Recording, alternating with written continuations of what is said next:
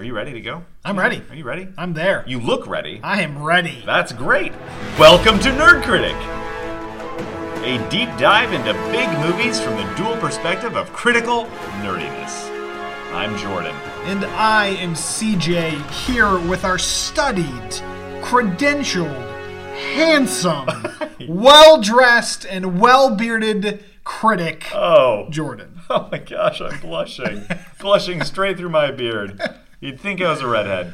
CJ is our, of course, resident nerd who is wearing residential nerdy clothing. That is a fine-looking Superman shirt. What is he made of? He's just typography of Superman. Of Superman stuff. Yeah, Superman words. And it says even locomotive and Krypton, alien, bullet, speeding bullet. Ooh, nice. Yeah, I love it. That's all a great sorts of shirt. That's a great shirt. Thank you. I'm into that shirt. Can I have that shirt? No, I have. I do have a Superman shirt in my bag though that I got at work today. Hey, that's great. I'm also wearing some of my favorite socks. Okay. They are like a neon Justice League symbol. You want to see them? There yeah, that's cool. Those are very cool socks. Man, your sock game is so on point. Yes. Well, I kind of cater my sock game to the days that we record. That's good. It's the best of the best. That's really smart. Yeah. If you're a regular listener, please remember to subscribe to our podcast so you can be super cool and listen to our new episodes before all the noobs. Little plug for our I love the way you say noobs. Well, so good. I mean, they're noobs. They deserve to be called noobs in the most newbie way. What are we talking about today, Trilogy? Trilogy? Today, Trilogy. What are we talking about today, C-Trilogy? We are talking about the third installment in the How to Train Your Dragon trilogy. Yes, we are. Shoot, I wanted you to have like all the glory of that because you're a much bigger fan of these movies than I am. I apparently, according to our past interactions, yes, which honestly surprises me. I thought you'd be a bigger fan. Well, let me tell you this. I love the first How to Train Your Dragon movie. It came out 9 years ago, which is crazy. But it is a little par for the course when it comes to a franchise that isn't sort of like pre-planned in advance. Like they didn't make How to Train Your Dragon thinking, we're going to make 3 of these, and this is going to be the beginning, middle, and end, and we're going to film them all in a year and a half, and then we're going to release them over whatever. Like they didn't do that. So because they were made like normal movies, 9 years is actually fairly standard. 6 to 9 years usually is what you get. So yeah, it's not that surprising that 4-ish years between episodes, so to speak. Yeah. So there's also a show, a TV show, How to Train Your Dragon TV show that I know nothing about and don't plan to know anything about. Yeah, I mean it's delightful for kids. It's definitely not near as epic or cool, but it's there. But so the first movie though was incredibly successful. Not only commercially, made a ton of money, but critically, it was a very good movie. Yes. And I have said and will continue to say that it was as good as a mid-tier Pixar film, which is very high praise. Yeah, it's coming saying something from anybody because Pixar is amazing, and no other animation-focused company usually holds a candle to what they do. So the fact that How to Train Your Dragon was even close to as good as like good Pixar movies is amazing. And there's definitely a difference in Pixar and DreamWorks. Pixar is definitely like character driven. It's just really, they're really human stories. DreamWorks is definitely about spectacle. Yes. They do Kung Fu Panda, which is another one that's just like large and big and fun. Yeah. Definitely less like, individual character moments. Yeah. Different feel. Yeah, and there's a fairly strong emphasis on celebrity, and you in Pixar movies you don't usually even see the names of the voice talent with the exception of Toy Story, which was their very first movie, and they had to pull out all the stops to hope that it was successful because it was a huge risk. Huge risk. Ever since then, they don't really bank on stars. They cast voice talent that is really good and appropriate for the roles, and then they let the story and the characters do the work. In DreamWorks, you see a preview and it's like starring, fill in the blank. Yeah. It person, it comedian, it whatever of the year or decade or whatever. I mean, the first one, Gerard Butler was a huge name. Yep. Second one, they brought in Cate Blanchett. Yep. Yeah, they definitely, that's definitely a focus. Yes. So I want to talk a little bit about, so this is in terms of contextualizing the movie. Just so you know, CJ just took a selfie of us both. That's why there's a little pause. Yes, listen, we have a new mic and it looks good. It does look good. I'm really enjoying how we look right now. It is a weird room. It is. So it is, but other than that. All right. So CJ, you have expressed this before, but let's go ahead and reiterate it for you. What did you think of the second movie? Of the second How to Train Your Dragon? Yes. Okay, I gotta mentally draw the line from the first one. Okay, second one, a little older Hiccup. Mm-hmm. Oh yeah. Okay, spoilers. Spoilers from here on out. For all three movies. Yes. Okay. Second one was a step down from the first one. First one, I was kind of, it blew me away. Like I didn't expect it. It was kind of a Cloudy with a Chance of Meatballs kind of thing, where it's like I saw the trailer and I was like, Cloudy with a Chance of Meatballs is a really hard title to grasp. You have no idea. Yes. And then the posters, similar thing where I saw the posters and I was like, oh, cool, fun kids movie. That'll be nice. And I like animation. But the first one, when I went to go see it, and it was as epic and fun, and I felt like I was flying, like I was in the air flying. Really swept me away. So the second one, not quite hitting that mark, although I'm not sure really it could have. But I still had a lot of fun. I like the progression that they did with the characters, the getting older, the has to become chief, and all of that. I enjoyed where they logically went with the story, although it did feel like they were, let's dial it bigger dragons, more. Although I think the biggest dragon was in the first one, wasn't it? That giant parasitic dragon. Yeah, was that bigger? But then you had two giant ones fighting in the second one. Really? Yeah. Ugh, I don't even remember the second one. I saw it. I don't remember it. Yeah, that's why I had to take a second and figure it out. Yeah. But yeah, it's the one at the end where Toothless lights up all blue. Remember that? And shoots the freaking huge dragon. You don't remember that? That was the first one. Man. That was the second one. No, that was the first one. That was the second one. That was the first one. Wait. No. And his spine opens up. And then he shoots the blue thing. He doesn't light up blue in the first one. Okay. But he does defeat a giant dragon in the first one. Yeah, but they all fall and then Hiccup loses his leg. But the second one, he's standing on a perch. Okay. And lights up all blue. Oh, yeah. You don't remember that? No, I don't. Vaguely, I guess. Yeah. Yeah. So yeah. Okay. Good. Is that basically your opinion of the movie?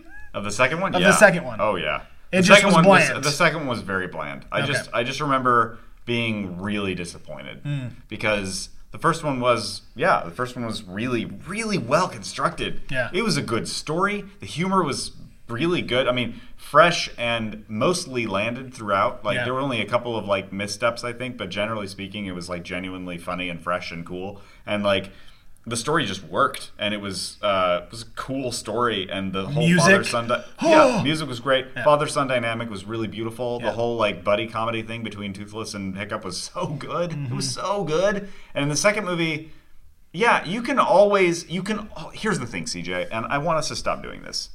You can always say, well, yeah, it's the same thing we were talking about with the Lego movie, right? They couldn't do what they had done in the first movie because it was so surprising and fresh and blah, blah, blah, blah. But, here's the thing.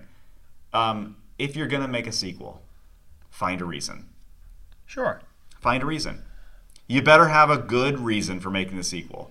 And Pixar started to keep dragging their name back into these conversations, but they typically, not all the time, I mean, we can talk about Cars, but we're not talking about Cars. We're talking about Toy Story. You want the perfect example, Toy Story 3. Toy Story 2 and 3. Yeah. Well, because 2, cases, you're like, that came. 3, everyone was like, oh, we're a ways away. There's no reason to make it. And they found a reason. And there was. Yeah. And I don't know if Toy Story 4 is going to do it. Who knows? I'm at this point, like, all we can do is point at the examples that are true and good, And it's not just animation. Like, anytime you have a sequel, you are working overtime to try to do something. Like, if an artist decides that they're willing to work on a sequel, I'm sorry, this is a rehashing of a conversation. I know that. You've heard this before. If you listen to all of our episodes, thank you for being a loyal fan.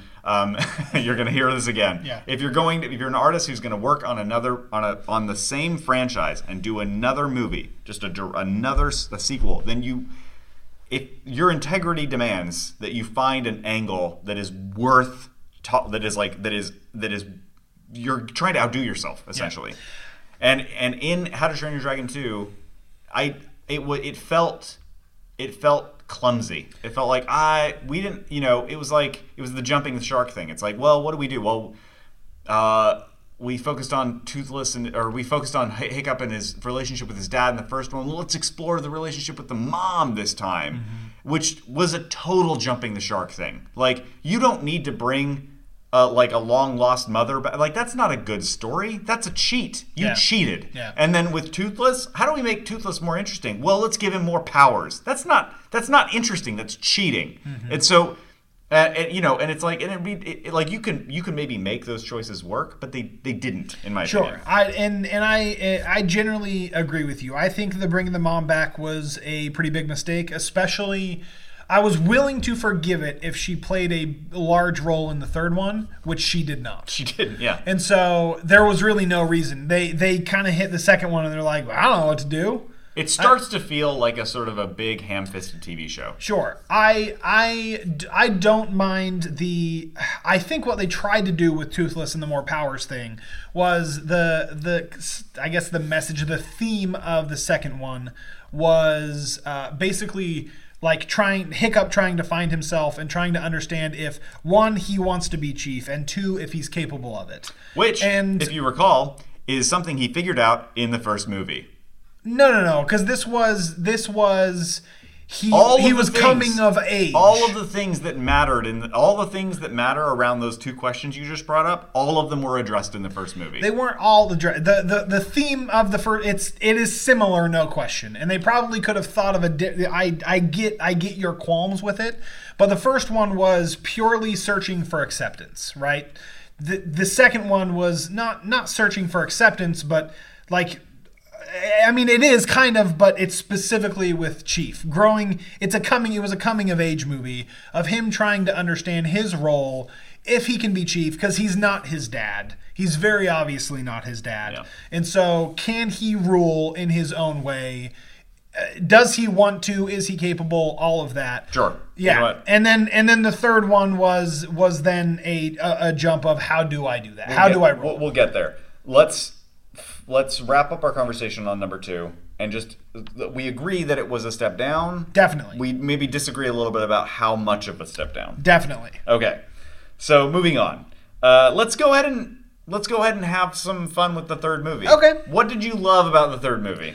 I loved the third.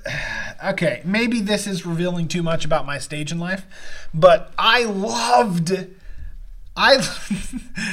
that it made me feel like a kid again. It brought up very similar feelings that the first one did, specifically with the ending, which, I don't know, you bring in kids, it's just going to hit a whole different nerve. So I do love that it had me fly with them again. I got to enjoy the action with them. I thought the camera movements, there's no camera, but you know what I mean. No, yeah, there is. Yeah. The camera movements were different and fresh. I really enjoyed it. I really, just pulling back a little bit, I really, really, really, really like where animation is and where it's going. It's beautiful. Animation in general is just getting better and better.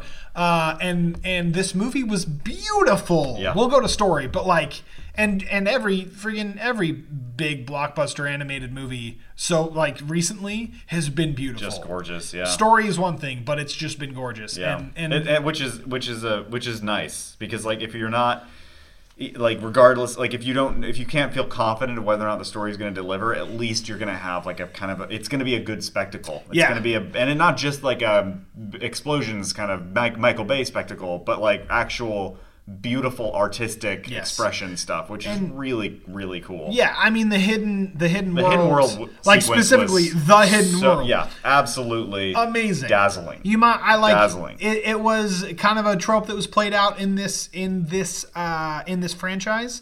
The discovering the new place, and it's like big and awe-inspiring. But this was like they freaking landed on Pandora from Avatar, and it was just beautiful. It was great. It was a lot of fun to see that sort of bonanza of imagination and design, just sprawling. The dragons look like they just stepped into a rave. Yes, and they're just glowing. Yes. It was cool. Yeah, that was really, really cool. I found myself.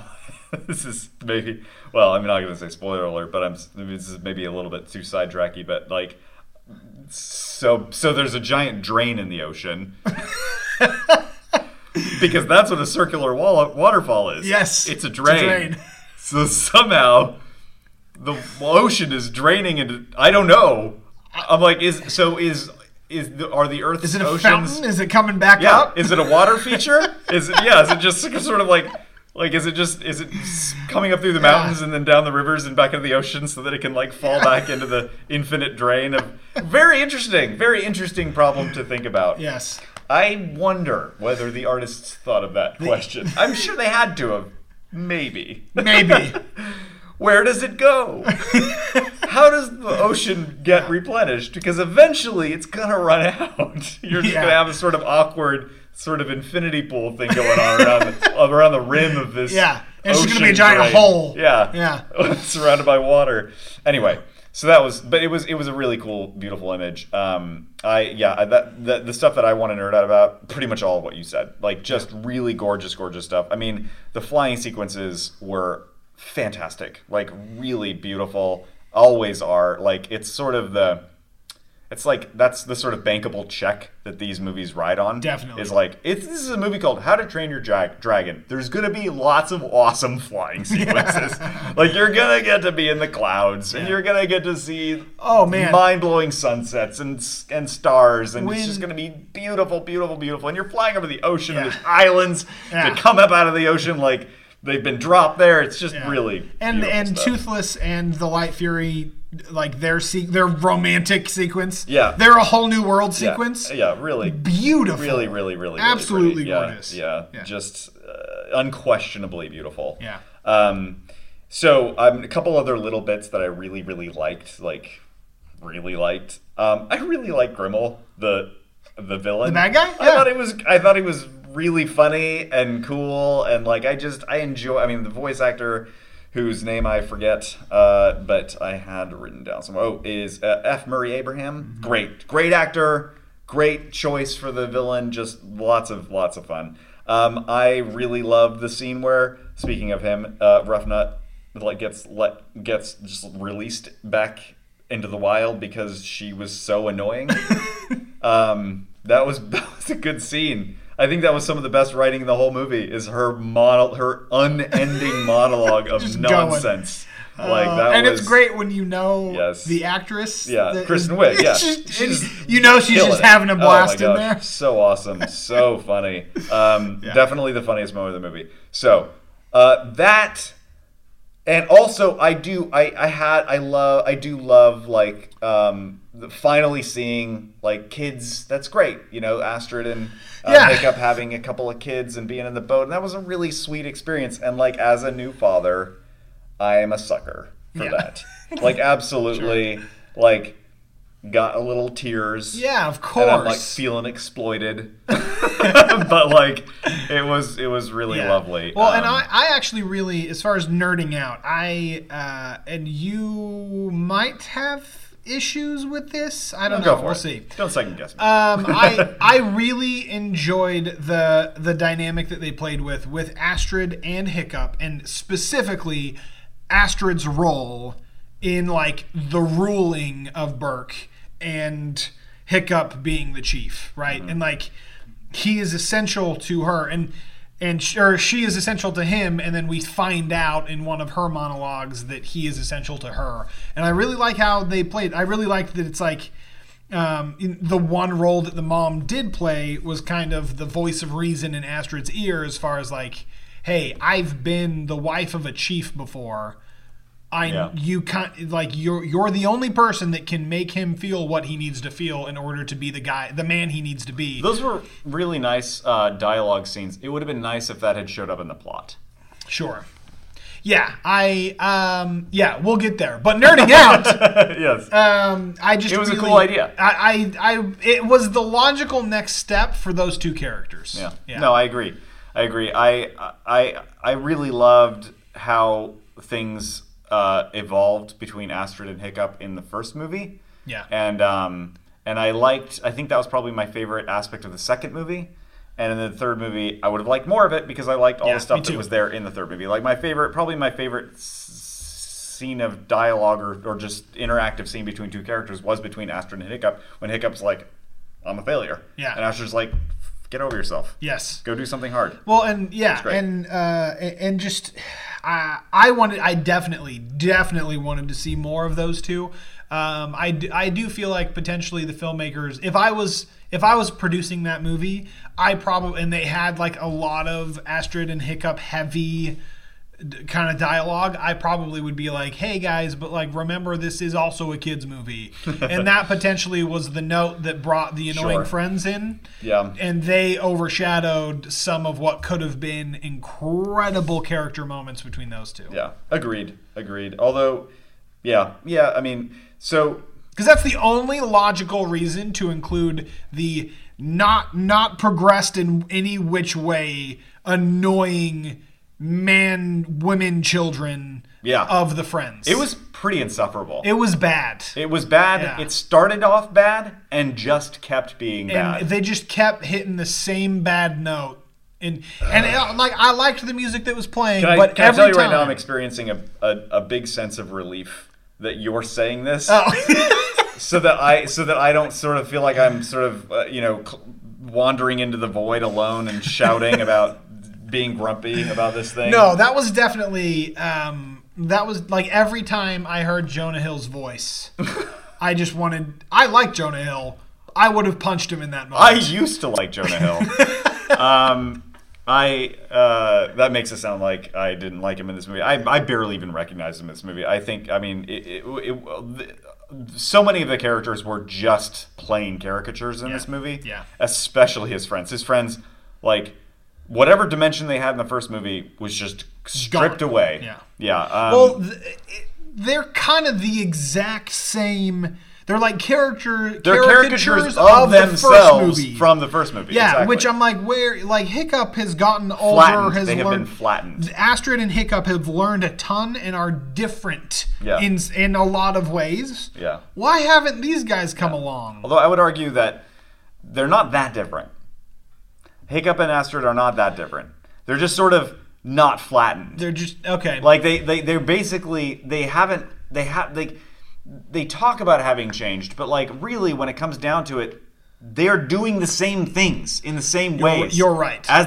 Basically as the same people, which is, I mean, sure it's consistent, but like I don't get the feeling at all that Hiccup has changed between the end of the first movie and the end of the third movie. Like I do absolutely get. I mean, once again, going back to the first movie, fantastic character arc. Fantastic. Yeah. A totally different, I mean, same person, totally different, totally changed and evolved from beginning to end of movie. Yeah. Totally. Second movie, I'm not sure. Third movie, nope.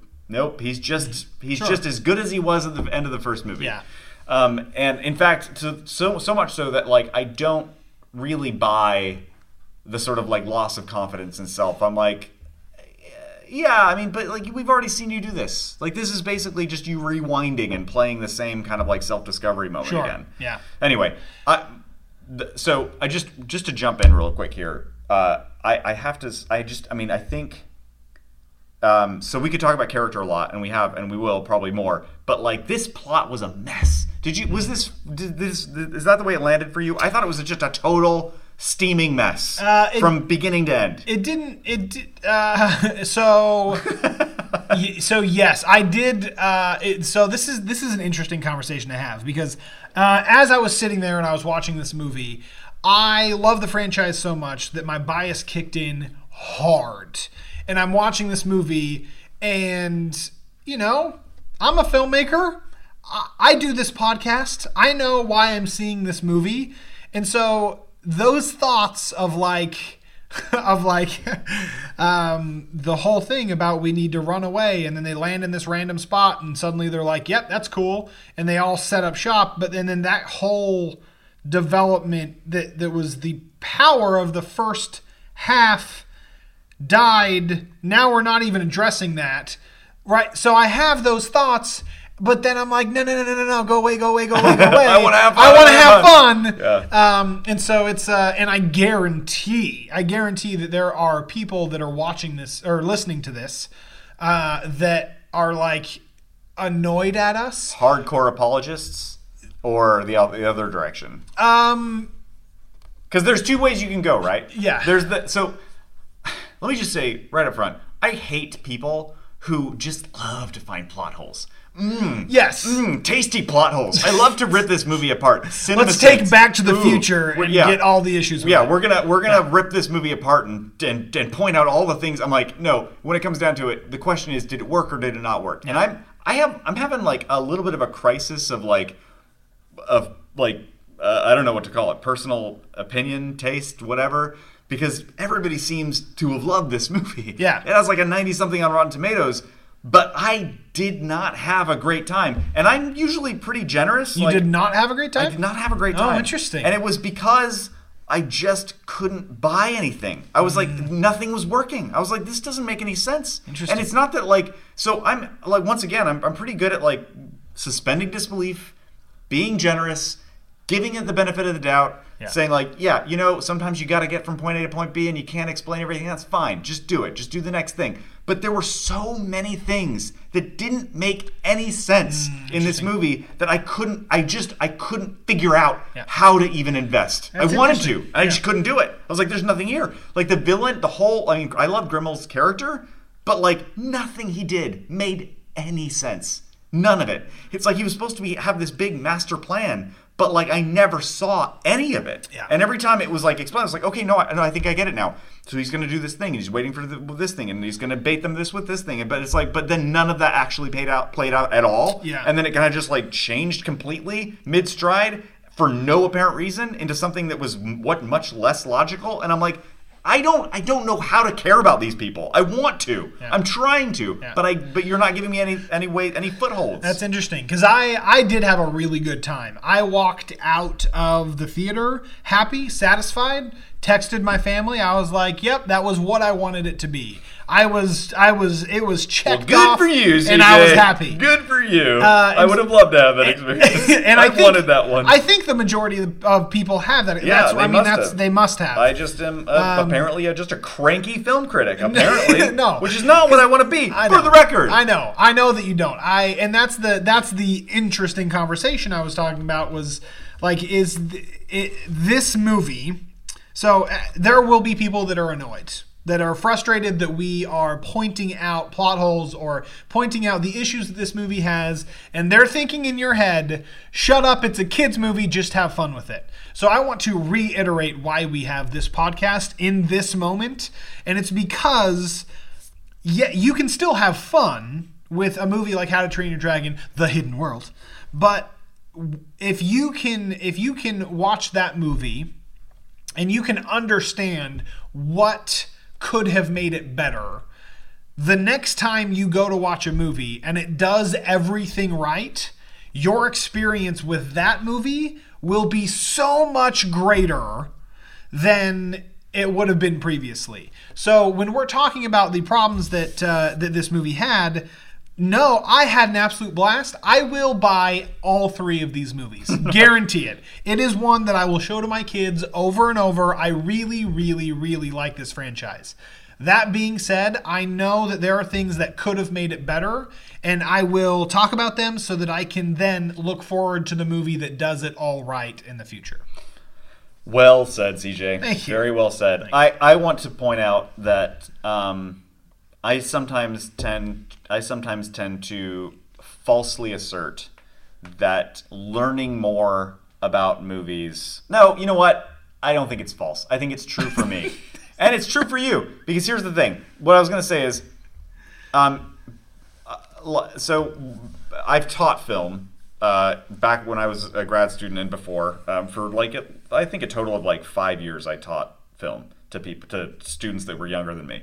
And one of the things that you hear a lot from students who are just learning about film and learning about how to watch movies and how to criticize them is well, isn't this going to just essentially make it harder for me to enjoy movies? Am I just going to enjoy movies less because I'm just going to be... I don't want to think about them. I just want to enjoy it. This is the constant thing that you hear. It's a frustrating question. The constant thing that you hear. Yeah. And I always came back and said, listen, you don't enjoy music less when you learn how to play an instrument. It's the opposite. Mm-hmm. You enjoy things more when you learn more about them. And I do believe that that's true. And right now, and the reason I have this kind of crisis right now is I'm well, is it true that I'm enjoying How to Train Your Dragon less because I just know too much about movies and therefore I'm seeing all the flaws and I'm I can't blah.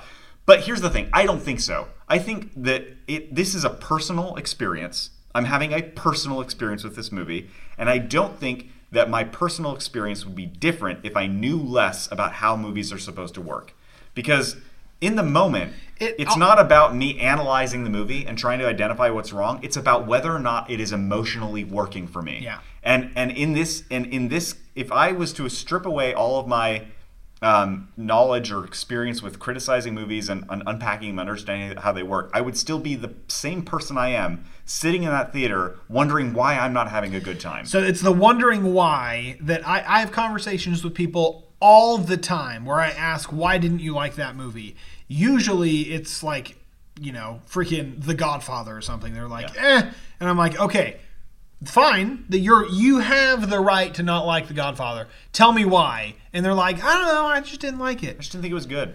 Okay, imagine if you could articulate the reasons why so that, it's just, I hate that feeling. I think it's only, the reason that I harp on this, and I think this is a good moment for this conversation, is that you, without knowing all the things you know about movies or whatever, would still have a good time with How to Train Your Dragon. But you can have a good time and be able to unpack things that could have been done better so that, like you said, you can have an even better time with movies that are legitimately better, of which there are many. Yes. And so for me, I think that I'm doomed to not have a good time at a movie like How to Train Your Dragon. I think when there are that many story problems, and for me, the humor didn't land hardly ever.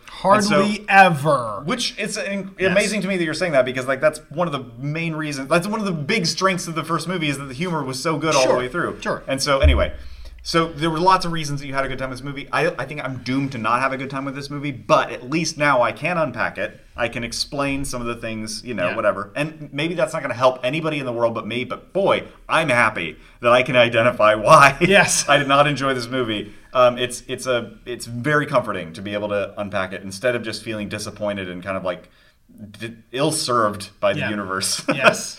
So some of the issues that I had with Grimmel, I'll just list them and we can talk about them. One, this mind control. Oh my gosh. Ugh. Which was what essentially a horrible plot device. Which was essentially, I'm going to infect a dragon and it will immediately fall under my control, which makes no sense. No, also it's with the same venom that he uses to knock them out. Yeah. So, yes. So it's a tranquilizer / mind control drug / I don't know, what other powers does it have? Well, and also it comes from the same dragon that has a myriad of other abilities. So basically he found the most powerful scorpion dragon things. Found 4 of them. Yeah. Somehow, anyway, it's absurd. That was rough. So he had the Light Fury. This is where it gets rocky. Oh man, no! I'm almost tempted to not even talk about it because it's rough. So because they led us to believe that it was a trap. Yeah. But then the Light Fury seems to just be free. Yeah, no, there was no It's just sense. gone. There was no sense. It's like they forgot that there were any connections. It's like whoever wrote this movie seemed like they had amnesia. Like they came up with like a cool idea, like a cool setup, like, ooh, we'll do this and we're gonna set this thing up, and then they just literally entirely forgot about it. Yeah. And then when they were writing the next scenes, they weren't bothered by any of that stuff. They just wrote that scene for what it was. So if you took any individual scene, just isolated it from the rest of the movie, you'd be like, yeah, this works. But if you put it in context of anything else, none of it made any sense. Yeah. The whole time I was waiting for the other shoe to drop, I'm like, is the Light Fury kind of like evil? Like, she seems to be doing everything. But then it was like, no, she's never going to go back, and they don't seem to care, and nobody seems to care because I'm not watching a real movie. Yeah. I'm watching somebody's nonsensical dream. The only way that it makes sense, and this is like, none of this was on screen, and this is my bias filling in the plot hole. Which is a real thing. Which is that Grimmel was so confident that he could recatch them and then use the Light Fury's life after they've fallen in love, use her as the controlling of Toothless. But if he had a mind control thing, why would he need to do that? No. So it's No. In every like, okay, so one of my favorite moments, not sarcastically, like it is actually kind of fun to watch a scene sort of be spectacularly nonsensical. Like, it was really cool in its setup and execution, and then as soon as it's ending, you're like, wait a minute, wait a minute. Was when okay, so set the stage, right? Spoilers. So Hiccup is like working on something, and Toothless is apparently asleep in the corner, and then there's that whole thing, right? Like Grimmel comes in. Grimmel shows up. Yeah. And they have this banter thing. And it turns out, oh no, it's not Toothless. It's another. It's the fat one. Yeah, the fat one. And so it's, so there's like, oh, it's a double blind, or it's a whatever. He conned him, and then you double conned him, and blah blah. Blah. It's like, and they're so excited about how this scene is working out that no one stopped to think that, like, well, if he knew this, then why didn't he do that? If he knew that he was going to show up, then why didn't he? And so as they're escaping or whatever, like, Carly turns to me and she says, they have a whole island full of dragons. Yeah. Why don't they just stop him right there? Yeah. Why in the world would they not just end? Because you wouldn't have a movie. But like that's which later they tried to. Yeah. And then Toothless was like, no, stop. But he didn't have Toothless at the time. Yeah, no. So why didn't it was because it was nighttime and dragons don't fight at night or something. Yeah, they're all sleeping except for in the first movie where they only fight at night. Yeah. Yeah. So like that kind of stuff just like drives me bonkers. The other one of the most like sort of hilariously unsatisfying and confusing sort of just dropped balls is that you've got these 4 dragons, and dragons are like people in this movie, right? Yeah. They're not like throwaway, like, especially the 4 dragons. You're talking about Grimmel's 4? Grimmel's 4 especially dragons. Those 4 who like whistles and snaps apparently mean very specific. They've been specifically trained. They're enslaved, right? And like we're shown up close, this is how I enslave them. This collar that injects their own venom into their neck to keep them under my power. Why in the world didn't we see a moment when they were freed?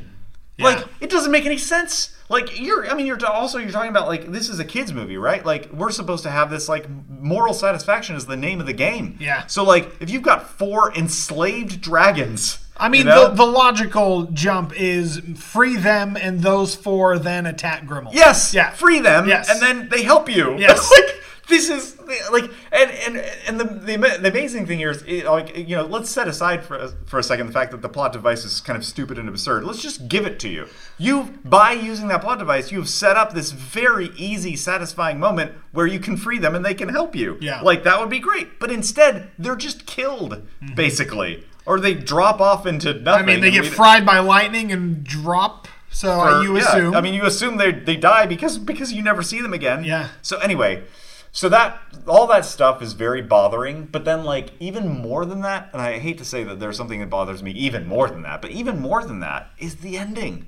The fact that all the dragons just go off to live in the hidden world. Oh, interesting. Why? Huh. Why? Because they were a target. By who? By every movie. By Grimmel? By who Grimmel, was now gone? Well, there's always someone new. Here's the thing. And they talked about that in there. Yes, but like... And Drago Bloodfist or whatever. It is such a cop-out. It is such a ham-fisted cop-out. It's saying, well, this is a classic example of theme trumping plot. Like, heavily trumping plot. What they wanted was to prove a point about how dragons need to be independent and have their own place to live and be and, like, flourish and blah, blah, blah. Like, fine. PETA loves it. Fine. What? PETA? PETA. Loves it. Who's PETA? PETA. Oh, PETA. Gotcha. Yeah, sorry. I'm thinking, for some reason, I was thinking of Hunger Games. Anyway, I was like, why would the character from Hunger Games love this? Anyway, yes, PETA loves it. So, like, let the dragons live and let... Like, so the perfect ending of any How to Train Your Dragon movie was the ending of the first movie, where they all learned to live together and be much happier together. Sure. Right? And number 3 neatly reverses that and says, nope. But hold on. The world sucks too much to have good things. You don't get to have good things. We're sending all of your dragons away to Dragon Camp, where it's way cooler and you're not allowed to go. Like, that is the ending of this movie. It was atrocious. It was atrocious. Hold it was on. an abominable way to end this movie. Hold on, because they do set that up throughout the entire movie, right? It's the reason they left Burke, and it's where it's. Yeah. So this is what I'm actually driving at here is that the entire plot is bad. It's not just the ending. It's the whole. It's from the beginning. The whole idea that this would be the thing you're driving toward. Got it. I see what you're saying. Is stupid and wrong. Got it. I'm saying it strongly. So you're saying that the plot of the plot being in direct conflict with the first one. Yes. Is bad. Yes. That's a bad idea. It's a bad idea. Don't do that. Also, well, that. Maybe a little more simplistically, what I'm saying is that because they wanted so badly to drive toward this ending, I think what it did is it made a lot of the other stuff, it spawned a lot of the other problems. Like, why is Hiccup deciding to move his entire community away from, especially when they can easily be followed by a force of things that are clearly supposed to be much more powerful, except for when they actually decide to fight back, in which case they are instantly obliterated. So, like, it strains so hard to make this plot work at the expense of any logic. Got it. So you don't end up believing what Hiccup is doing or investing in it because it doesn't make any sense. It never does. And the only reason he's doing it is because the plot demands that he does it, which is a classic example of characters being in service to the plot, not the other way around, which is usually a result of a theme that you care so much about that you don't care about the casualties of your characters. Like, so all of the characters' integrity is lost at the altar of the theme that drives the plot of this movie. Got it. So that is the thing that bothers me the most about this movie, even though the hidden world was so cool and so beautiful, and I'm sure there's a way that you could have worked it in a nice way. I mean, maybe it's anyway, there are ways that you could have done it that didn't require essentially the dismantling of everything that was good and beautiful about the first movie. Sure. So do you have an idea for a better plot of a third movie? I don't know, man. I mean, I feel like I almost want to say this is really glib and unfair, but I almost want to say like anything would have been better. Got it. I mean, because really the logical way, because in the history of humanity, if you have a thriving civilization, you're a target, right? Sure. No matter where you are, right? But what in history? What have they done to maintain this thriving humanity? Right? They've set up borders and built an army. Yeah. They kind of had that built in at Burke, right? They did. They had an army of dragons. They have an army of dragons, which seemingly nobody else has because they're some of the only dragon riders, as we learned from the second movie. Not only that, but Toothless is this, like, freaking juggernaut of a dragon and, like, the only one left. Yeah. So they had an army. So what I would have loved to see was you can have the same villain, just take out the running away. Yeah. And like set up shop and like build an army, because in the second movie I remember the trailer and like the fight on the beach and like the mountainside, and like that you followed some dragons through, the camera like flies through, and it's this big war epic battle sequence, right? You could have had something similar, and have it be a war. Maybe this is simple. Maybe it's too simple. Maybe it doesn't work because it's supposed to be, like, to your point, too much of a kids movie. But I also would argue that this isn't strictly a kids movie because they're trying to do some adult things. Definitely, that's one of the reasons that the plot was driven that way. Because they're like, adults, pay attention. You can't have nice things if you can't play along well. It's like, great, fine, I get it. But also, so like you're talking about this war. Here's an easy thing. What if it wasn't here's what I would have liked. One idea. This is just spitballing. What if it's not just, well, you got to have maybe one villain at some point, but maybe it's not this weird, because who knows also what Grimmel is. Like, it doesn't really make sense, like, what he is. He's just a dragon hunter.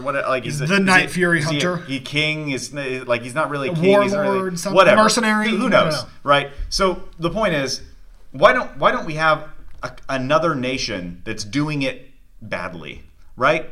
Let's set up a counterpoint to Berk. Berk is a paradise. You've created a paradise. It's people and dragons living harmoniously together. It's really beautiful. And let's set aside for a second the fact that this movie tried to establish early on that it like wasn't working as well as everyone hoped it would, which seems, once again, just like it's trying way too hard to prove a point. Anyway, so let's like, and how does that work? Well, it works by humans and dragons. Nobody is the boss, right? Like, dragons get what they need and humans get what they need, and there's this kind of nice relationship. It's like man and dog. It's whatever. It's beautiful, right? And then you've got maybe a nation that is like exploiting dragons, right? Turning them evil or enslaving them. I like the idea of enslaving dragons. I think it's good to make dragons war against each other because part of them are enslaved and they don't have a choice. And then what do you have? You have a really great, nice conflict with like it's essentially really good. But that is the second one. Right? Yeah, Blood Fist made himself the alpha over the alpha. So that's the alpha right. had control. So okay. Yeah. I forgot about the second one. It's not a bad plot. I have other problems with the second one. I don't know if I had huge problems with that part of the plot. I actually remember thinking that was a pretty cool idea. So yeah, I stole it from number 2. But I do like the idea of like having a civilization that's different. What I was thinking is like here's an opportunity to have like a political problem, right? Like it's not just a bad guy you have to defeat, which is boring if you do it more than once, right? Like let alone let it be a way of life that you're contending with, And in this movie, it was hinted at maybe, but Grimmel was just a bad guy. And we get the very strong sense that if he is defeated, the problem is solved. Yeah. And yet, we're just told at the end that the problem isn't solved. But we've seen no evidence that the problem isn't solved because all of the power of the villain has been taken away. So not only that, but like 5 kids took out an entire army, apparently. So how big of a threat really was that? Yeah, well, it wasn't here. It wasn't 5 kids. It was really just, it was 5 kids who sort of clumsily, successfully freed the Light Fury so that then Toothless could just be the hero and then all the dragons saved everybody. Yeah, for sure. Yeah, I mean, it was a very precarious conflict that didn't hold up to scrutiny or didn't hold up to any actual real push. Like, this movie feels like if there's a big challenge ahead of you, all you really have to do is like sort of give it a little shove, and then everything will work out the way you need it to. Yeah, it was interesting because I found myself really, I just didn't care about any character other than Hiccup and Astrid. And I just wanted to know, I wanted Hiccup to struggle a little more. I wanted him to solve the problem without Toothless. Because that was like the big thing, right? Astrid was like, no, you're something without Toothless. You were something before and you'll be something after. And so now what you need to do is go get Toothless and save the day. Yes, exactly. And so exactly. I wanted him to prove himself to himself. And a positive consequence of that would be proving himself to his village, clan, I mean, the thing is that's somewhat of the rehashing his arc of the second one. I know, and I'm not going to pretend that I can sit here and come up with like a really good plot that could have worked for the third movie. That's the work of like really good writers over many months of like story breaking. Yeah. What I'm complaining about here is that didn't seem to have happened. And I have one quick theory. I did a little digging into the pedigree of these movies. The first movie had about three credited writers, one of which was the writer-director from the first, from all. So Dean DeVloy wrote and directed all three movies, but in the first movie, he had a lot of help in writing. A lot of help. There was at least 2 or 3 other credited writers. And I'm not going to get into all of it because we're running out of time and you don't care anyway. But basically, there was some real writing talent there, like with proven track records of like good comedy, good plot construction, good stuff. Mm-hmm. In movies 2 and 3, it was just Dean DeBlois. It was just him. He's the only. I mean, maybe they brought other people in who were totally uncredited, even on IMDb. But nobody gets any credit for anything other than Dean DeBlois for writing and directing numbers 2 and 3. So my contention here is that Dean DeBlois is not that good at storytelling, and he's apparently good enough to get good ratings on Rotten Tomatoes and to get given the license to go do another movie, which is fine. I don't begrudge him this, but like, I'm sticking to my guns here. I don't think this is a very well written movie. Yeah. I don't think it is, and I'm frustrated by it. I think it's a perfectly finely directed movie, but like the writing just isn't there. Yeah. And I think that you can make a pretty good case for why. Yeah. I definitely feel that the second and third one kind of live in the wake of the first one. I do enjoy the franchise as a whole, like I've said, and I had an absolute blast with the second one, or the third one, and the second one, but the third one, and the ending had such a significant impact that it helped erase the issues, like the whole kids coming to see Toothless and then doing the flying. Can I complain about one more thing? Yeah, go ahead. Sorry. So I really like that too, as I said, but then it bothered me that like. Well, this is one of many unearned moments. So they come up, they're sailing up to the edge of this waterfall, and there's Toothless and Light Fury and their kids just sitting on the rock. Yeah. On the edge. For seemingly why? As though they're waiting. I know, and right? then they're not. And so your immediate assumption is, well, this is really beautiful. They're waiting to like. They have like a standing appointment. Yeah, that's really nice. Yes. But no, what they wanted after that sort of obvious setup is actually they wanted are they still friends? Yeah. Are they dangerous? Will Toothless still love Hick? It's like, no. That's a false tension. You have delivered a false tension, and it really bled whatever sort of emotional moment I was having with that out, like right out. Yeah. I was like, thanks for lying to me. I felt that too. I still really, really enjoyed the ending and like them flying with the dragons again, and you could guess probably 5 to 8 years. Yeah. And then they swap out the son, and then hand him over to mom, and then the daughter hops on, and it was just really cool. One last positive moment that I really enjoyed. That I don't know. I feel clever for picking up on, but maybe it was super obvious. And that was Hiccup saying goodbye the exact same way he said hello. Did you notice this? Physically the same thing. So in the first movie, kind of an iconic moment is when he closes his eyes, he looks away, and he just kind of puts his hand out. Yeah. And then Toothless comes to the hand, and then it's like, oh, hey, cool, they're friends. And then the exact same way when Hiccup is saying goodbye to Toothless, he has his hand in the same spot, looks away because he's crying, and then pulls his hand away. It's nice. Which was cool. Nice. Yeah, I enjoyed it. That's a good catch. Thank you. Good job. I was happy about it. No, it's nice. Nice. And so it felt like a franchise that rewards you for seeing it through and for enjoying it. I think that the end flight sequence is really only impactful because of the first movie. A lot of stuff with Hiccup and Astrid is only holds weight because of the first movie. That's why I say that I think the second and third movie kind of live in the wake of the first one. Yeah. you wish it wasn't like that, but I was okay with it, to be honest. It had some issues, but I had a whole lot of fun. All right. I accept all of that, and I'm sorry to be a joyless curmudgeon in this dark and bleak world. But curmudgeon, so good. And here's the other thing. I want to say last of all that some of the stuff that I genuinely did enjoy about this movie that I mentioned at the top of the episode, I don't believe that I would have enjoyed those things as much without the kind of experience I have with film.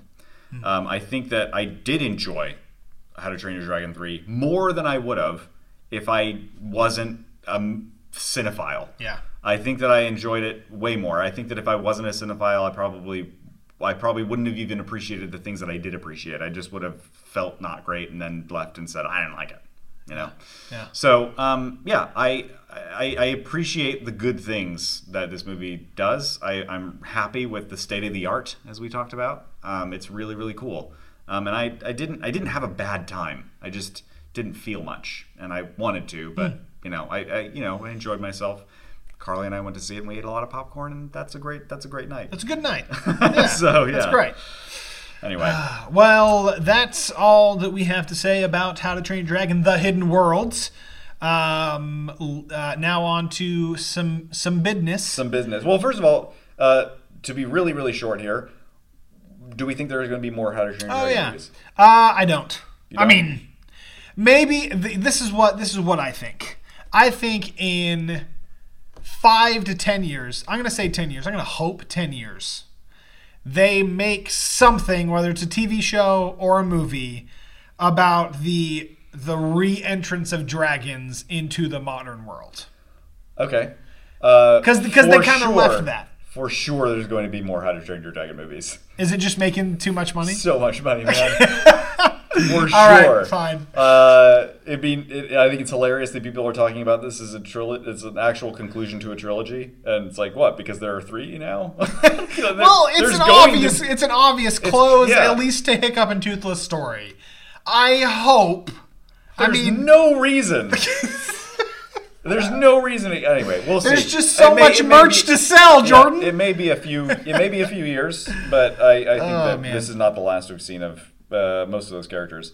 But yeah, anyway, it'll be interesting to see what happens. Maybe Dean DeBloy comes back and makes another forgettable movie. Maybe they hire a new team and do something How better. about a prequel of Stoic? Sure. Yeah. No, that'd be great. I'd be into that. Okay. So next week, what do you want to talk about? You're just gonna put me on the spot, right, like that? Okay. Well, here's what I will propose.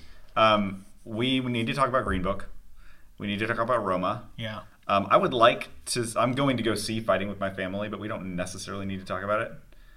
This is a peel back the curtain moment, guys. You don't normally hear this part of the conversation. Yeah, we normally have already made the decision. It's kind of on me. Well, a lot of them we didn't. I mean, a lot of the weeks it's kind of obvious. Like this, it was like, How to Train Your Dragon, of course. This week. And in 2 weeks it's going to be Captain Marvel for sure. But next week, there's no like big ones. So, you know what? I feel like we've said a lot about the Green Book. Having it being my number 1 and the Best Picture winner, I say next week we do Roma. Okay, I'm down. All right. You can expect Roma next week. Cool. Listeners. All right. That's it. That's it. Leave a review. Please leave a review. We ask every time. I know we do. And we're going to keep asking every time. Yes, we are. So get used to it. It's true. Please leave a review. They really do help us out a lot. And if you don't want to leave a review because it's too much work, share this with somebody and tell them to leave a review. Yeah, pass it off. Do we have a review to read? We do, yes. It's a short one this week. Okay. But it is the headline. Oh no, it just went away. That's terrible.